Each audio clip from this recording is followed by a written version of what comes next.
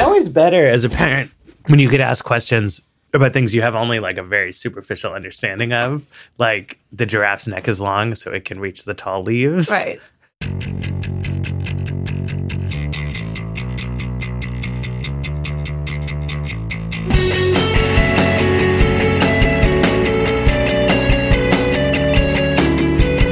Hello, welcome to another episode of the Weeds on the Vox Media Podcast Network. I'm Matthew Iglesias, here today with Sarah Kliff and Ezra Klein. Hi, Matt. Hello. We want to talk about some CHIP stuff, children's health insurance. We love not healthcare. Potato variety, but not potato variety. chips. I had some beet chips over the weekend. They were doesn't sound good. A lot healthier than delicious chips. And we're gonna break with format a little bit though, because we wanted to talk about some changes that Facebook is making that are important to the media, important possibly to how politics work. But there's also a good white paper that's very relevant to that discussion. So we're gonna blend it all together like crazy people. It's going to be very exciting. So last week, Mark Zuckerberg came out with some pretty seismic changes to the way Facebook is working. He had a Facebook post. That's how you announce big moves in the media now. And he wrote that recently we've gotten feedback from our community that public content, posts from businesses, brands, and media is crowding out the personal moments that lead us to connect more with each other. It's easy to understand how we got here. Video and other public content have exploded on Facebook in the past couple of years. And now that there's more public content than posts from your friends and family, the balance of what's in the newsfeed has shifted away from the most important thing Facebook can do, help us connect with each other. We feel a responsibility to make sure our services aren't just fun to use, but also good for people's well-being. In order to make Facebook better for people's well-being, to make it not just time spent, but time well spent, Zuckerberg announced that they would be making changes to the newsfeed, which is the algorithm more or less that controls what you see. And so you're going to be seeing more things from friends and family, less from the media, from publishers, from brands. And just in general, Facebook is going to be moving away from news, away from things that prioritize engagement at all costs, and at least in theory, towards friends and family and things where you actually don't just spend time, but you do something. You click on something, you write a comment. The overall big picture idea here is that talking with your friends and your family and doing stuff on Facebook makes you feel good, but reading news and just passively consuming articles and video and feeling outraged makes you feel bad. And at least in theory, Facebook would like to make you feel good. And as such, they're going to upend sort of everything going on. They lost $25 billion roughly in market cap when they announced this. I'm sure that'll come back quickly though. But the media is freaking out about this because Facebook over the past couple of years has been a huge driver. A huge number of investment decisions have been made based on this, particularly on Facebook video, where Zuckerberg has this kind of weird passive voice. Video and other public content have exploded on Facebook. That's what I was going to say. It was weird. Not only did they change all kinds of things happen in algorithms, I'm sure on a daily basis, but they told everybody, yes. Hey, we're going to start putting more video up on Facebook. They literally made cash payments to media brands to do Facebook optimized video recordings. It didn't, I guess video did explode on Facebook. So can I ask a clarifying question as we get into this? Yes. So I know Facebook tweaks its algorithm all the time. Matt and I were talking about how even in our newsroom, we heard a year or two ago things that were similar to this. What's different? Has it happened yet? What's different in 2018 versus that? This is believed, and we'll have to see because the changes haven't been rolled out. But the reason I think it's big enough that we should talk about it here is this is believed to be Facebook making and announcing a major shift in its strategic ambition. So they're not just making a small tweak to the algorithm. You actually saw a tweak, as you're mentioning, I think it was now a year or two back, where they sort of downweighted what you saw from pages. Right. So a Vox is a page, the New York Times is a page, but Sarah Kliff's professional page lost to Sarah Kliff's actual human page. So they did that, and news organizations, by the way, have been seeing a decline in Facebook traffic now for some time. There was a huge rise in Facebook traffic, if I'm remembering correctly, starting in, I think it's 2011 or 2013. It becomes really a central driver to most media organizations. You see a lot of Facebook first organizations arise, famously Upworthy. But if you look at BuzzFeed's video strategy, it's a very Facebook centric video strategy.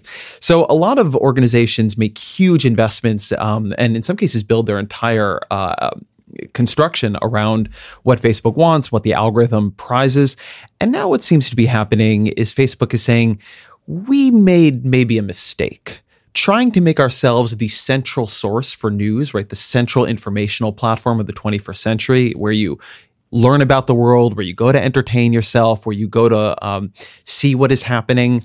That was biting off probably more than we could chew. There's a pretty good piece by Charlie Warzel at BuzzFeed, and Charlie, I think, is really one of the best writers on this kind of thing.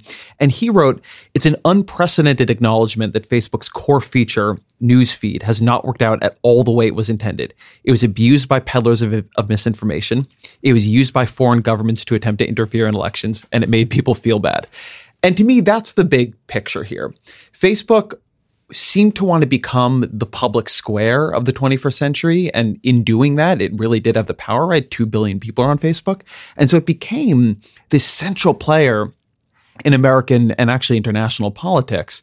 There's been a huge amount of blowback to that. And while Zuckerberg and others are saying, no, this isn't about that. This is just about making sure people enjoy their Facebook experience more. I'm not even sure those things, by the way, are separable.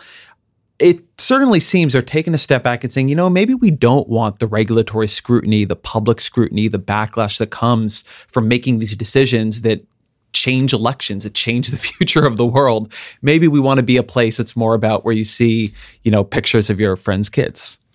To me, an interesting thing about the statement was, Warzel in his article says it was an unprecedented acknowledgement in that line you quoted, but actually they have acknowledged nothing.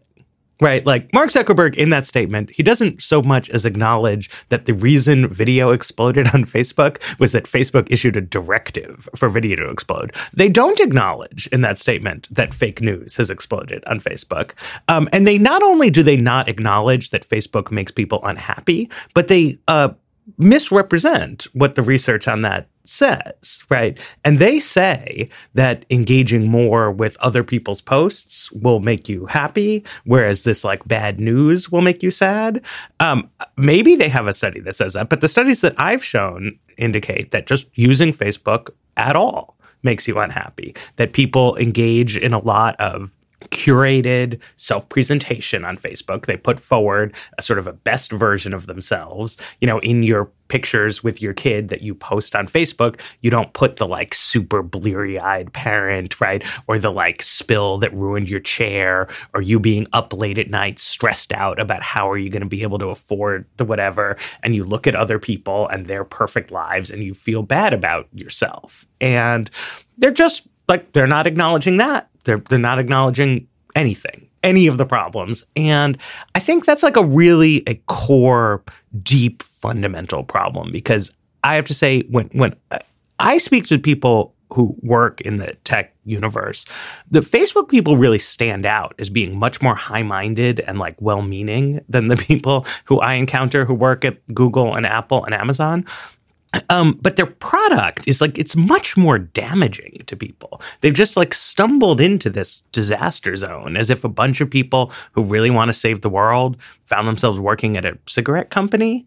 And so they keep encrusting themselves in like more layers of nonsense.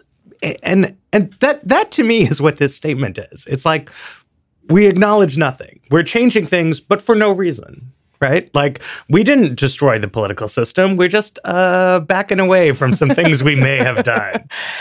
And I am also, there's two things I have read / listened to recently that make me skeptical of these changes working. And I would say, so it sounds like, if I'm understanding this change correctly, like something like Vox, a fake news outlet, like our page will just be less emphasized in a Facebook feed, whereas something to just note the punctuation was not Vox, colon, a fake news no. Vox, or comma. verse. No, Vox, yes, separate. Vox or a fake news outlet would... That's a disjunctive or, by the way. would be de-emphasized, but like if I share a Vox article or I share a fake news article from my Facebook page and a lot of people comment or a lot of people like it, like that would show up a lot because it is showing engagement and showing meaningful interaction. And I think people like to share things that align with their worldview, that they like to engage with news whether real or fake, that speaks to something they believe to be true. There was an interesting article in the New York Times this weekend about some of the countries where Facebook says it's not the same policy, but the policy, at least in its contours, sounds pretty similar, where there's an effort to emphasize friends and family, de-emphasize publishers. And you have publishers in Slovakia who have said they found this as a worse environment for fake news, that publishers are being de-emphasized. People are less likely to share their articles, but you're having things that are patently false going very, very viral on Facebook. Another show I listened to, the podcast Reply All, had a really interesting episode, I think a few weeks ago, called The Prophet, looking at how one of the Mexican political parties had essentially hired this underground army of Twitter trolls to post, create these fake controversies when something was going bad for them, that they would kind of notice something else going on. There was this one story about a woman who was sexually assaulted that they kind of started commenting on and driving all this attention to, helping make it a national news story. It seems like even a policy like this, it leaves a lot of space for things that are not true, for things that a lot of us would consider destructive to flourish, to continue to be shared. I don't fully see how this solves and I guess, this is a question given what Matt's saying, they're not really saying what the problem is. If the problem is the dispersion of fake news and that is bad for politics, I don't necessarily see this as a good solve for that problem. So let's step back into the problem, because I think that's actually a really good way to look at this, and also will end up being a good bridge to the paper we want to talk about. So I do want to say that Facebook has said what problem it is they're trying to solve. Whether that is true, I think is an open question, but they published research a couple weeks ago that really presaged what they're doing here. And it was research that basically showed, as I said earlier, that when you are on Facebook and you are, liking the photo of a friend or commenting on your aunt's life update, that it makes you feel more connected, it makes you feel happier. And that when you're doing all this other stuff, like you're reading a New York Times article or you're watching a video that is auto playing and making you mad about Congress, you become less happy. And so they are saying that they are trying to move to that first bucket. That research, by the way, could be consistent with what Matt is saying, which is it's other research showing that just overall it makes you less happy. It may be that you could move and still the mix would be off, but that's what they're saying they're trying to solve. Well, I think, just to finish a point, I think the thing they're just clearly not talking about, because it's just much more difficult to talk about, is that research and the reason they're doing it and the kind of feel around it is it's intersecting with what is a pretty big movement now in the tech world. There are a bunch of Facebook founders who have more or less disowned the platform at this point. Sean Parker from Napster, a bunch of others who was an early investor in it. A lot of people have become associated now with this movement that actually Facebook and a bunch of other platforms, to be fair, have become so good at addicting us, hitting these little dopamine buttons and using these design principles that really are built to create habits, really built to key on addiction, that they've become a kind of attentional pollution. In that way, the smoking metaphor is not a bad one. Then engagement is another way of saying addiction. And one thing that they key on to addict you is the power of negative emotions. On my interview podcast this week, I had an interview with Jaron Lanier, who's a sort of big tech sort of guy. He was a guy who coined the term virtual reality. He's a very, very interesting and longtime critic of things like Facebook. And he has this good line where he says, you engage people by ruining society. That is the business model. That is what engagement is. So that's one bucket. And then this other bucket is the political system, right? So on the one hand, people are not happy on Facebook. They're feeling bad. They're going there. They're getting angry. They're still there because they're addicted, but they're addicted in an unhappy way. And so there's now a movement to try to get away from it. There's been a lot of coverage of this thing Tristan Harris is doing. A lot of stuff there that I think is interesting. And then there's the political side of it, where Facebook executives are getting hauled before Congress to testify, where they're doing inquiries into how much fake news and how much fake advertising there is, where the media is constantly angry because though Facebook is giving them a ton of traffic, they're not making much money off of it. And they feel they're constantly at Facebook's whim, and that also Facebook is pushing the entire thing towards this kind of wild outrage-based engagement. And so that, I think, is the bigger long-term existential threat to Facebook, that they have another bad election and they actually get heavily regulated. Or they get too big, but also everybody hates them. And so they eventually get brought in for an antitrust suit in the way Microsoft did in the 90s, and they get broken up or they come under heavy kind of antitrust regulation.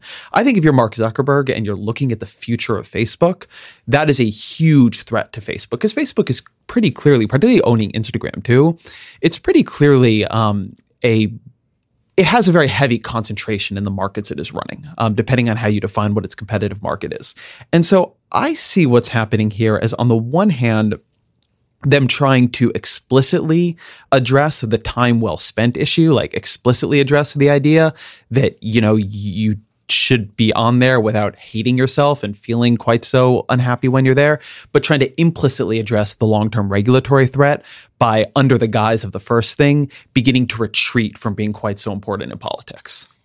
I think Ben Thompson on his Stratechery newsletter has this really interesting interview with the vice president at Facebook who runs the news feed. And to me, the thing that was most telling there was that the Facebook guy keeps doing this little dance that is common among corporate executives in America these days who are trying to make something better, where sometimes he's saying, like, we're doing the right thing because we want to do the right. He's giving like a normal human being's answer to a question about, like, why would you change what you were doing, right? And it's like, if you went down to my neighborhood coffee shop, small business, I know the owner, and you asked him, it's like, how come you're putting like less poison in your water? And he'd be like, well, because poisoning people is wrong morally. And we'd all be like, that's a good idea, man. Like, thank you. That's probably also why he donates to the local PTA and is involved in the community.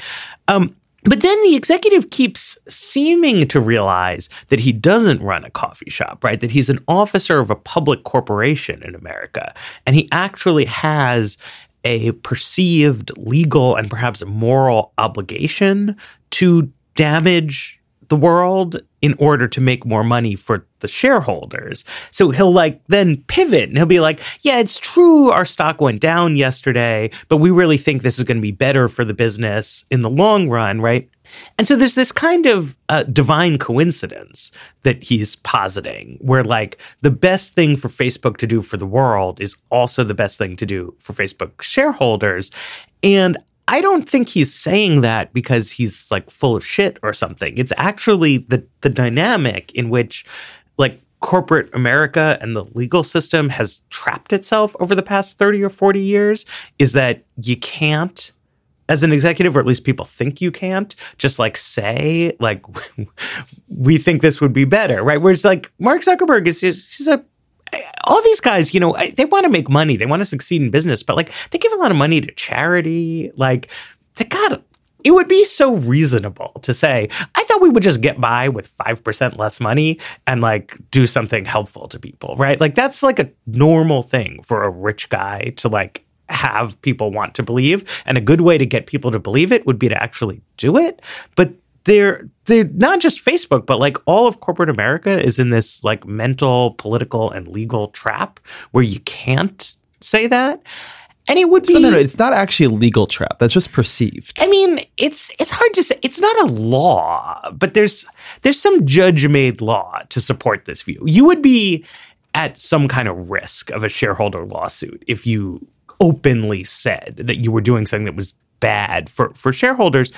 And it's tricky, because if you think outside of the tech world, right, it's just it's clearly true that selling sugary snacks is not a great thing to do for the universe, but it's a pretty good way to make money. And, if you work at a company whose your business is you distribute candy bars to people, you really should ask yourself some hard questions about what you're doing with your life. It's clearly bad. And to just say well, it makes people happy, it does, but it also kills them. And that can happen with technology too. And people who mean well in the world should think hard about it, but also the system should allow people to say, right? We wanted to have a very successful company without damaging the world. So we made some decisions to make the world better. And they sort of can't. And you can see it in their public statements. It's unfortunate. Yeah, Farhad Manjoo in The Times had a nice column where he kind of draws out this analogy, like thinking of Facebook as this cookie company that is ultra successful. It hands out free cookies. Who doesn't like cookies? Cookies are delicious. And then at some point, they realize cookies also are contributing to the obesity crisis. They are very, very bad to have free cookies on every street corner. And they decide to start adding broccoli to their cookies. But it's like very hard to wrap your head around when you have like these free cookies that everyone loves. Like, why would you put the broccoli in there? And how are you like long term going to make the argument that it is good for your cookie company stakeholders that there should be broccoli in the cookies that you're selling? Just to focus on the personal side of this, like aside from the political, which I do want to hear, Ezra talk about our white paper in a moment. One of the things, I read that Charlie Warzel article that Ezra mentioned earlier, and there's one line that jumped out at me that kind of shifted how I think about this, where he talked about iMessage as a competitor to Facebook, which is not how I had thought about texting until I saw that line, as in it is also a way to share information with friends and family. I'm sure like WhatsApp, like a lot of us have like group text messages or things like that where we keep up to date with people. And it made me think about whether the format of Facebook is ever going to be like a great place to connect with your friends and family, in part because of that performative aspect of, over like text message, like I share bad news with people. I talk about like my shitty commute on our terrible metro system this morning. And like I talk about, all those like worrying things with people. Over Facebook, like I would not post about those sort of things on Instagram, on those more performative things that are a lot more public. And I kind of wonder if a platform like Facebook is ever going to deliver like what I like about texting with people, or if there's something just like flawed about this very public format of it. And this, fact that you're constantly like accumulating people. Like there's people I haven't talked to with like since college, like as it is a much bigger platform. I wonder if this thing they are going for, if it can even exist on the system that they have built. So this is why I think it's interesting to think of Facebook as like a big suite of things. Because Facebook does have Messenger, right? They have this iMessage competitor. But everyone you don't want to message you messages you on Messenger. That's true too. But Facebook, first, it used to be that you could just message people on Facebook. And now you literally just can't, at least on your phone. Like it'll force you into Messenger because they're trying to kill iMessage, which they see as a genuine threat to the business. But I forgot who was making this point. So whoever it is, good point. And I'm sorry, I'm not remembering your name, is when I was researching for this discussion. But they made a point actually about Facebook Messenger and the wages of engagement that I thought was pretty interesting. And they were saying that if you look at Facebook Messenger, it has a read receipt that you can't turn off. So if you open something on Messenger, the person who sent you the message knows you opened it. Now, you can do that on iMessage, but you can turn it off too, so nobody knows. Or turn it on for specific Or people. turn it on or whatever.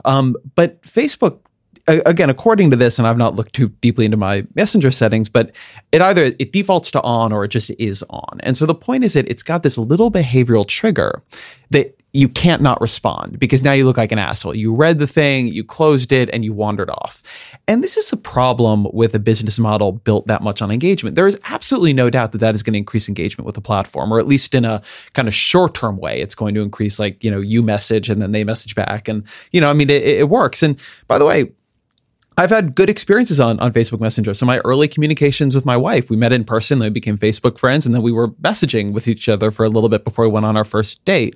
So it's like, I've had wonderful things happen to me on Facebook messages. But nevertheless, like if your model is to engage, it pushes you in a lot of bad directions. I mean, I forgot again who said this, but engagement is just like a nice word the industry has created for addiction. And it's like, if you just replaced it in every instance, if your model is to addict, like it would all make a lot more sense what's going on. Within this like stew, you get into the big fake news problem. And the one reason I think people are unhappy on Facebook and feel unhappy on Facebook is a feeling that informationally it's not a good space. So there actually is some interesting research that just came out on this. And this is by it's by Andrew Guess, Brendan Nyhan, and Jason Reifler, who are all political scientists. They're at Princeton and Dartmouth and the University of Exeter. And I want to note that their sample is at least somewhat limited here. They're actually looking at visits to fake news websites, so they can't see just what happened on Facebook or just what happened on Twitter. If you didn't leave the platform and go into the open net, their data set doesn't capture you. So, which is only to say the problem is probably worse than what they're looking at.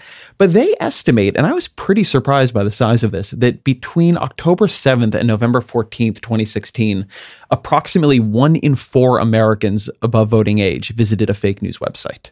So 1 in 4, 65 some million. And that those websites and the people visiting them were just overwhelmingly pro-Trump. In fact, fake news consumption, they said, was heavily concentrated among small group. Almost 6 in 10 visits to fake news websites came from the 10% of people with the most conservative online information diets. We also find that Facebook was a key vector of exposure to fake news, and that fact checks of fake news almost never reached its consumers. The way they find, by the way, Facebook was a key vector of exposure was they looked at what website you were on 30 seconds before.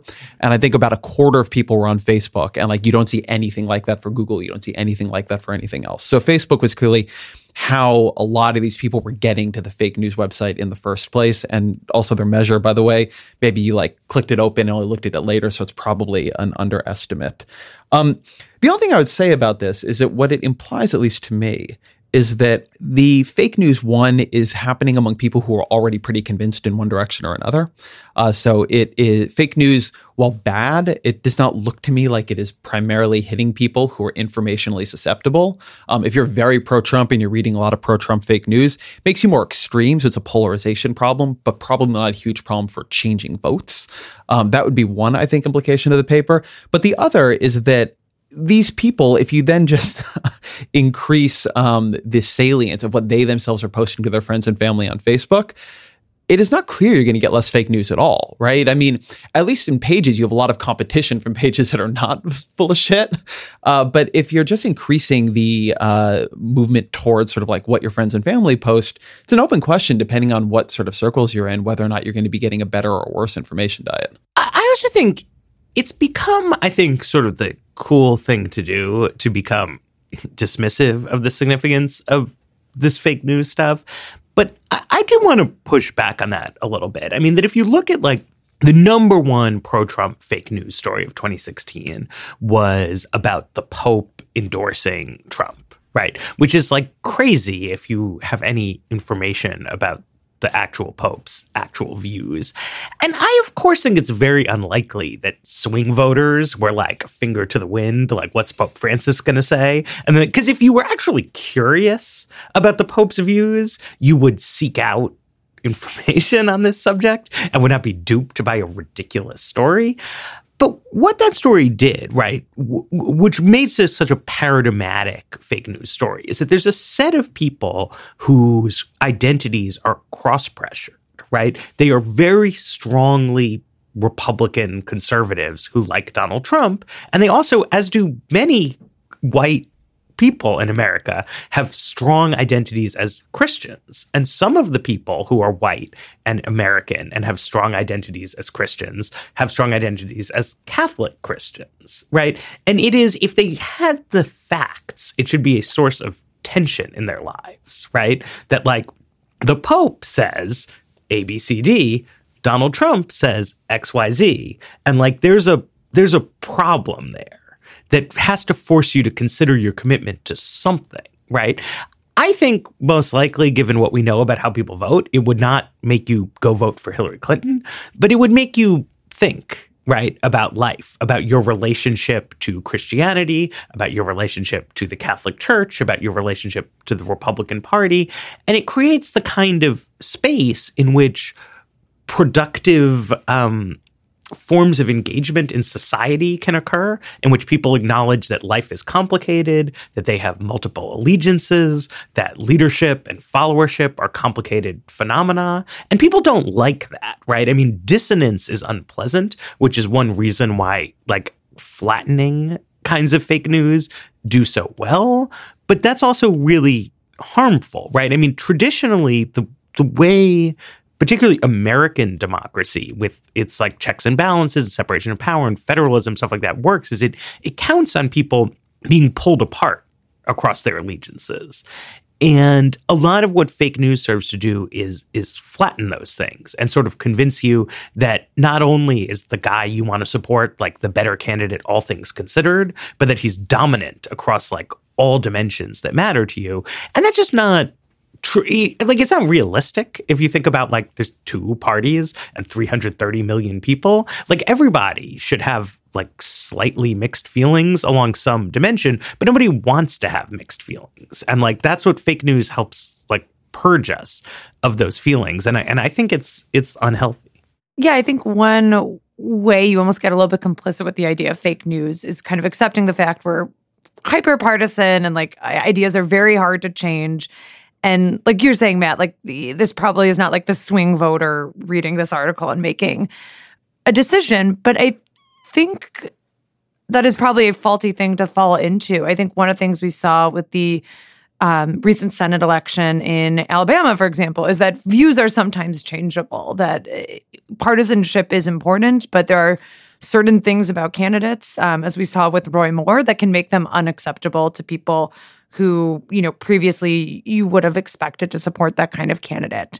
Now, they might not be switching parties, they might just be staying home, but that has an effect on elections. And I almost think about fake news in that same way. Like, it is probably not like the median voter who is like looking at these articles and deciding, but I think it's easy at this point to think of partisanship as very set in stone and that fake news is, you know, going to impact that a little bit, but it's not really going to create that. It's building on something that seems to be quite set already. And I think it's hard to write it off that way. And I think one of the things the Nyhan paper made me kind of wonder about that I don't have a good answer to, I'm curious if you guys have thoughts on this, is what you do now. So you have this like hyper user group of fake news readers. Fact checking does not seem like there's some data about fact checking in this paper, and that does not seem to change views. In fact, I think the figure in this was only 24% of Trump supporters had a positive view of fact checkers. Like, well, and even more to the point, nobody they could find saw a fact check of the particular fake news they consumed. So like, what do you, okay, even if you're, like, if you're running Facebook, even if you're not, like, what do you do at this point? Like, how do you deal with this? I believe this very strongly. I do not think we have anything close to an answer for polarization. So, I mean, Facebook would say, I do just want to note this, it goes to Matt's cross-pressure point. This is from the interview the VP of Newsfeed gave to Ben Thompson Stratechery. And his argument was actually about this cross-pressured issue, that there's much more diversity of opinion in your friend content in your newsfeed than in your page content, which is probably because you pick your friends for a lot of reasons, and you pick the pages that you follow mostly based on your interests, which correlate more with your belief system or ideology. Again, we'll see how that plays out in practice, but that's the idea.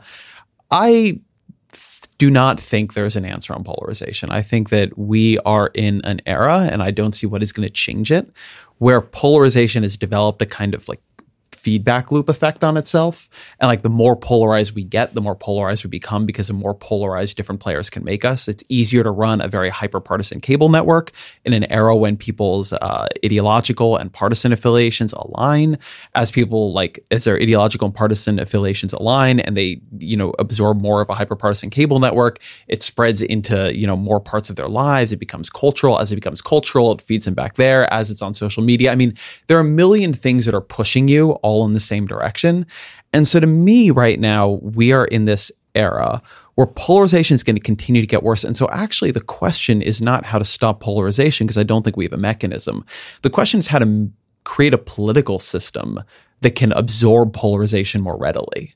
So for instance, if you imagine the polarization has made it more likely that you get a lot of gridlock in Congress, something that might be a good thing to do is get rid of the debt ceiling. So the polarization can't create an international financial crisis for no good reason. If you believe that polarization has made it harder to get any agreement, but you want things to be governed, maybe you don't want to filibuster.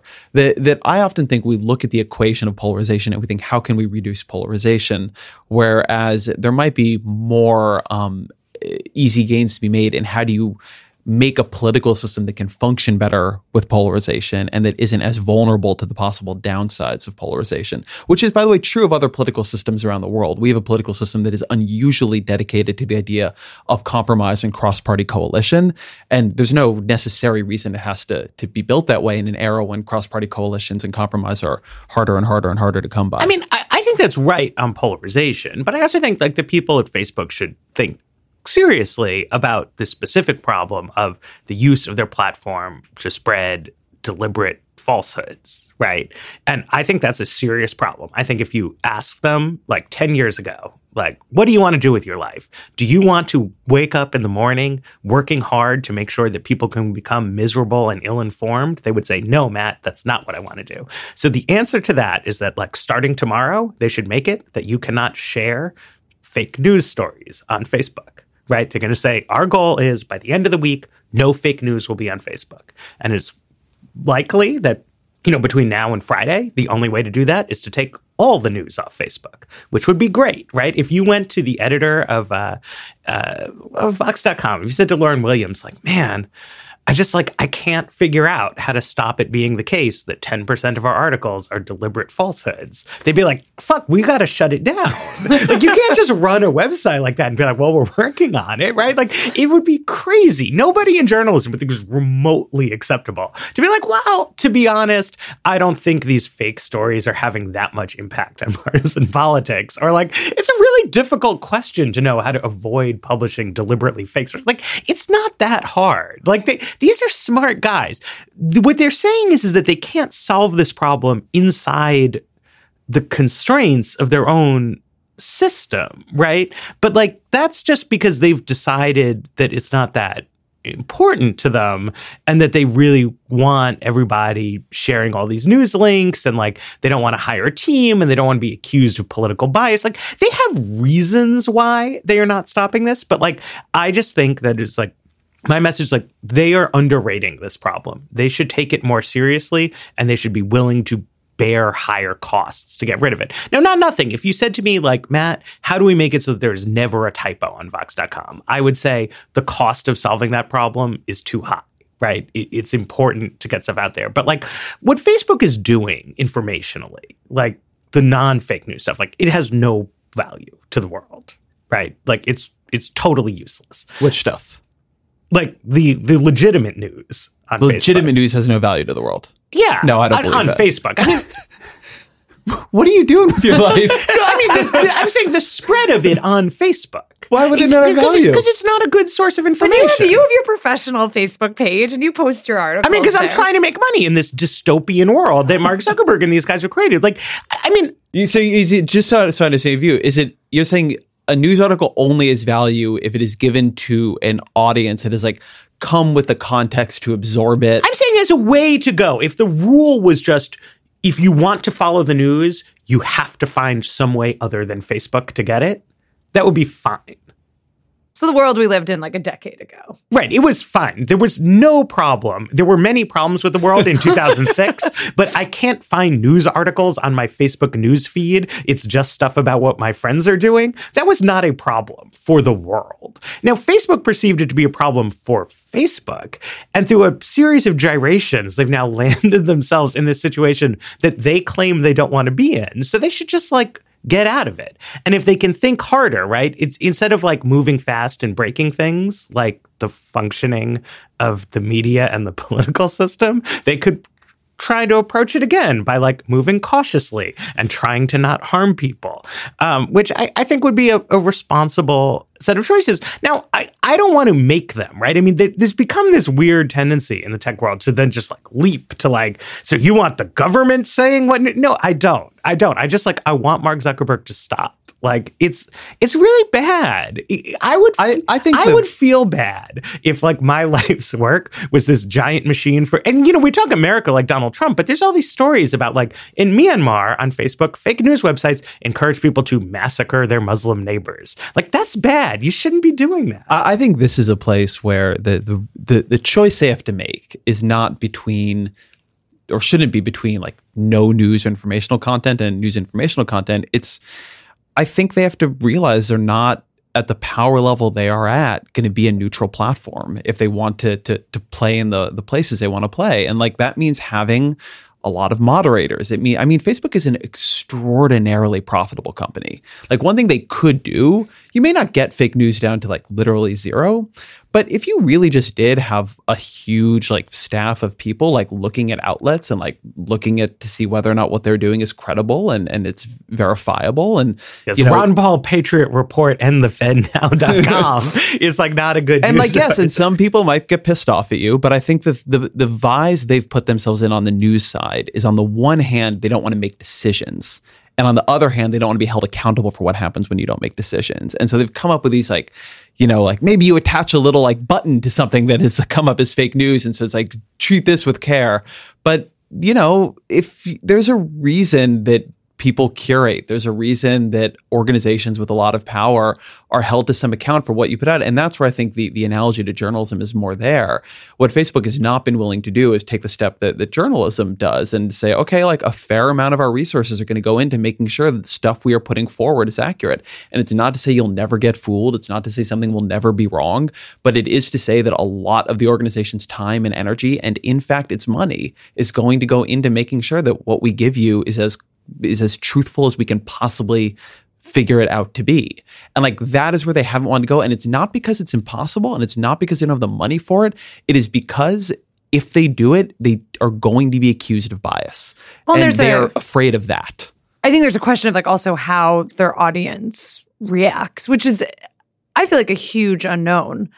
I mean, at this point, Facebook is incredibly big. It has like no competitors of its size. You've seen things like Google Wave or whatever, like rise and fall and like not be able to set up a successful network. I'd be curious, like what happens. There are, I forget this was in another article I read to prepare for this, but reminded me there was at some point in very early Facebook, your status updates were only on your page. So if I wanted to know like Ezra's update, I would have to go over to his page. And then there was a news feed. And there were all these Facebook groups like protesting this idea that it's an invasion of privacy and this is terrible. And we're going to boycott Facebook. And like, it didn't work. Like those people stayed on Facebook. The news feed is now like a crucial part. They didn't defeat it. And I don't have like a clear sense of what would happen. So let's say you do this kind of moderation. And you say these articles that were very viral, they're not welcome here. We're not going to allow them on our site. We're going to, go the route of curation and having this big, massive team that checks what publishers are allowed on Facebook. I'm kind of, I don't have a clear sense in my head of like what happens next? Like, is there another Facebook for fake news? Does it move to like another platform? Like, does Reddit become the place you go to do this sort of thing or somewhere else or Twitter? I don't know where. Or does it actually like shut down? Does it make it harder to spread fake news? Do they have like such a large market share that they could make those sort of changes and actually slow the spread of fake news? But it's interesting that you bring up Reddit there, and to some degree even that you bring up Twitter, because both of them have actually dealt with this in the past couple of years. Reddit went through, I think it was about a year and a half back, and they shut down a bunch of forums that they found just really offensive and really racist. And so there was an effort to create another Reddit. I forget what the name of like horrible racist Nazi Reddit is, but it's out there. You can go to it, you can go use it, and it's okay. They just lost some people. It wasn't the people they cared that much about losing. Twitter also has not done a great job of this by any means, but there have been moments when they, banned Milo and did stuff like that. And people are like, oh, we're going to boycott Twitter. And Twitter's like, okay, like some of you people are going to leave. And they tried to set up other things and go to other places. And I don't think it's really worked out. But there are conservative competitors to Twitter. That is one of those things where it's like, yes, like, okay, like take the hit. Like some people are not going to like it. Take the hit. I think my question is whether that like other Twitter, other Reddit, if they are as vibrant as like the like terrible Reddit and like racist Twitter that existed They're before. Not. These things are so powerfully built around network effects. Mm-hmm. You're on Facebook because everybody's on Facebook. And that's why it's such a dominant player. And that's why they have the power to do something like this. Yeah. And I mean, I do think you see, right? I mean, you see every day that what happens with like regular journalism institutions is that the overwhelming majority of conservatives and a small but non-trivial number of left-wing people yell at you all day that, your effort at neutrality is in fact a like fake news manufacturing consent kind of dynamic. And of course, then outlets will be like, well, we're taking it from both sides. And then somebody else is like, well, that doesn't really mean that you're adhering to the truth. But the point is that ultimately, whether you're running Vox or CNN or the New York Times or Fox News or anything else, the people in charge are answerable to their audience and they're answerable to their own conscience. And they ultimately have to be accountable for what they do, right? I mean, there's a wide variety of editorial perspectives out there, but everybody who runs an editorial operation has to admit that they made choices and that if you don't like the choices, you are at least procedurally allowed to be mad at them. And that's what Facebook is trying to evade here, right? Is they want to say, well, if you don't like it, it's somehow not my fault that you don't like it, that it's just a bottom up, grassroots process, or it was an algorithm or something like that. And you can't, I just think that's no way to live your life. And you actually see it in the tweaking of the algorithm, right? That it's smart in the modern age to use algorithms to power what people see, but also the company, they adjust the algorithms, right? That's not it's not a way out of responsibility. It's a smart way to run a modern company, to rely on software to assist what you're doing. But at the end of the day, it's still a human enterprise. I think they are not succeeding in exempting themselves from criticism and should consider taking a more forceful stand. The way Apple runs its app store, right? Which is they don't want porn and they don't want viruses on there. So actual human beings look through the apps and say who goes in and who goes out, and people complain about it. But at the end of the day, there's no porn on the app store. It works fine. Let's take a break and then talk about health insurance for children. Yes. Coming out of porn on the app store. At the start of the year, we're all making our resolutions and we're thinking about new ways to better ourselves, to learn new things. One great way to do that is listening to the Great Courses Plus. It's just an amazing way to discover fascinating information in virtually any category.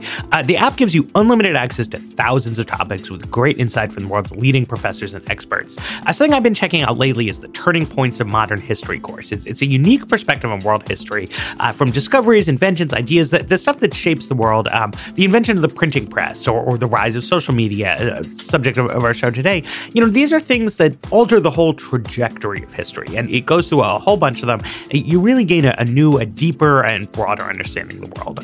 So start this year off right by benefiting from all that the Great Courses Plus has to offer. They're giving our listeners a fantastic limited time deal. You can get a free trial, or you can sign up for the annual plan and get $20 off. It's a generous offer that extends your unlimited access to learn anything for the whole year at a great savings. But to take advantage of it, you've got to sign up now because the offer won't last long. So sign up today at thegreatcoursesplus.com/weeds. Remember, that's thegreatcoursesplus.com/weeds.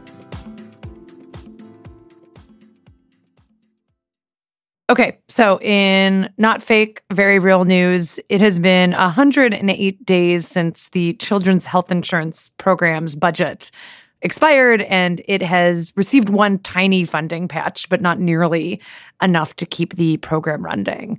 And the thing I wanted to talk about this week is kind of about something that has been stalling negotiations that might suddenly be resolved, that really leaves very little excuse for not doing something about this health insurance program that covers 9 million, mostly low and middle income kids.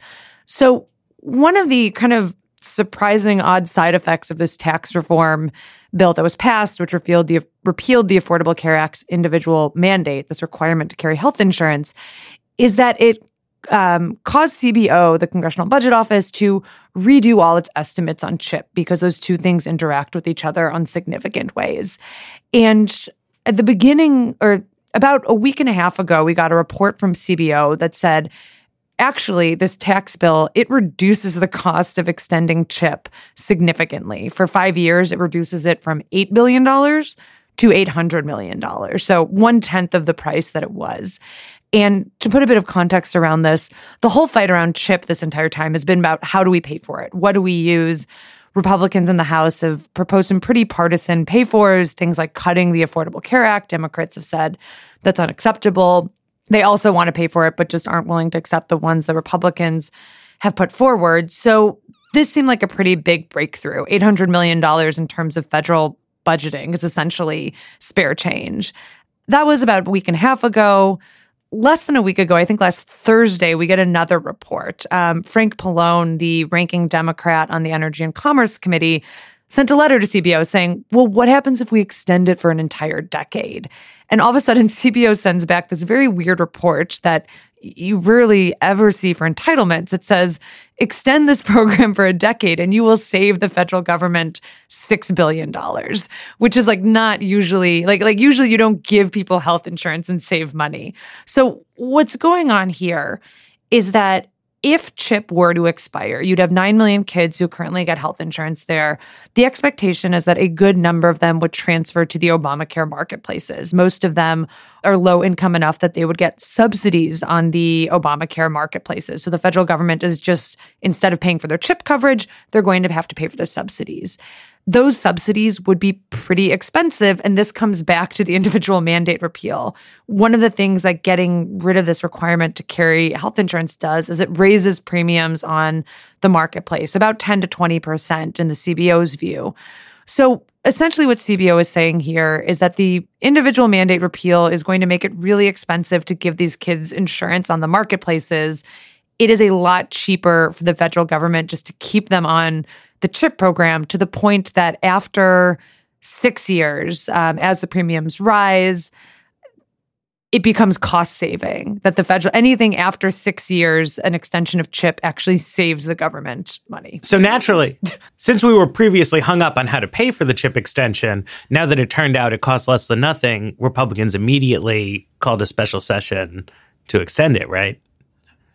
No. Oh, man. That's weird. What? The way you phrased that question, I was sure the answer is going to be yes. It really seemed like they would, because they were worried about the budgetary effect. I mean, I know it Matt, is true. Having your central concern totally alleviated would normally make you change your... I know Matt often has this good faith that Republicans are just going to do the right thing. What the fuck is happening here? So they heard this. It's like, fine, 10 years, it saves you money. And they're like, no, we only want to do it for a couple of years. We're not even sure we can totally do that, because we want other opportunities to change it in the future, but we're not saying how. So, yeah, it's been so this report came out on Thursday, and all of a sudden, so Democrats quickly started saying, well, like, normally, so for the past few months, they've been talking about a 5-year extension. And then it was basically like, well, fuck a 5-year extension. Like, why not do the 10-year? Why not just make it permanent if it saves the government money? Yes, why not? It seems like so you saw, Ron Wyden, the Senate Finance ranking member, Frank Pallone over in the House, both of them start saying, like, forget that 5-year deal. Why should we spend $800 million over 5 years when we can get money over the decade? Republicans have been much quieter on this. Like, I have not seen, there's no special session. There's been some chatter of like there needs to be some kind of short-term spending bill passed by the end of this week. I don't understand what is going on, to be honest. I think one of the characters I found most surprising in all this negotiations is Orrin Hatch, who is an architect of the CHIP program, but has been one of the people who has been most vocal about saying, well, we need to find a way to pay for it. This is the main holdup. You can't do all these things. Also in the context of passing a massive tax bill that was not paid for at all. And I want to say, like, the consequences of this are very real. There are some states that by the end of this week could start running out of money for CHIP. So we're not just talking about, some theoretical thing. There are a family that was profiled in the Los Angeles Times that is trying to stockpile diabetes medication for their child because they can't afford it if CHIP doesn't exist, and they have to make preparations for what happens if the CHIP funding expires. So this has the hallmarks of an issue where people are not playing it straight. So initially you have this debate that we're not going to extend CHIP. We can't extend CHIP because we don't know how to pay for it. And we need to find the pay for it. And now that's happening in the context of a tax bill that not only costs something like in total like 5 to 6 trillion, but is going to put 1.5 trillion of that on the debt. So number one, the can't find $8 billion to pay for CHIP is already just clearly not the true issue. But okay, that's the stated reason, and maybe people have odd categorization of this, and so fine. So then it turns out you don't need to find the money at all because it pays for itself, or you could just find the money in easy ways. And then all of a sudden, it's like, nah, but and what's weird here is that this is a program that traditionally Republicans have not had an issue supporting. So it isn't one of these programs like food stamps or others where there really have been long-running Republican divides, or TANF, right, where Republicans really don't like that program. CHIP, they were involved in its creation. They've been involved in its expansion. They usually on the record say it's a good program. Something is weird here, and I can't tell if it's just like CHIP has become a polarized, like if Democrats win, Republicans lose zero-sum political issue, or that underlying changes in the Republican Party have just made them so ideologically opposed to funding health insurance for poor anybody that they don't like CHIP anymore, even though they can't quite bring themselves to say it.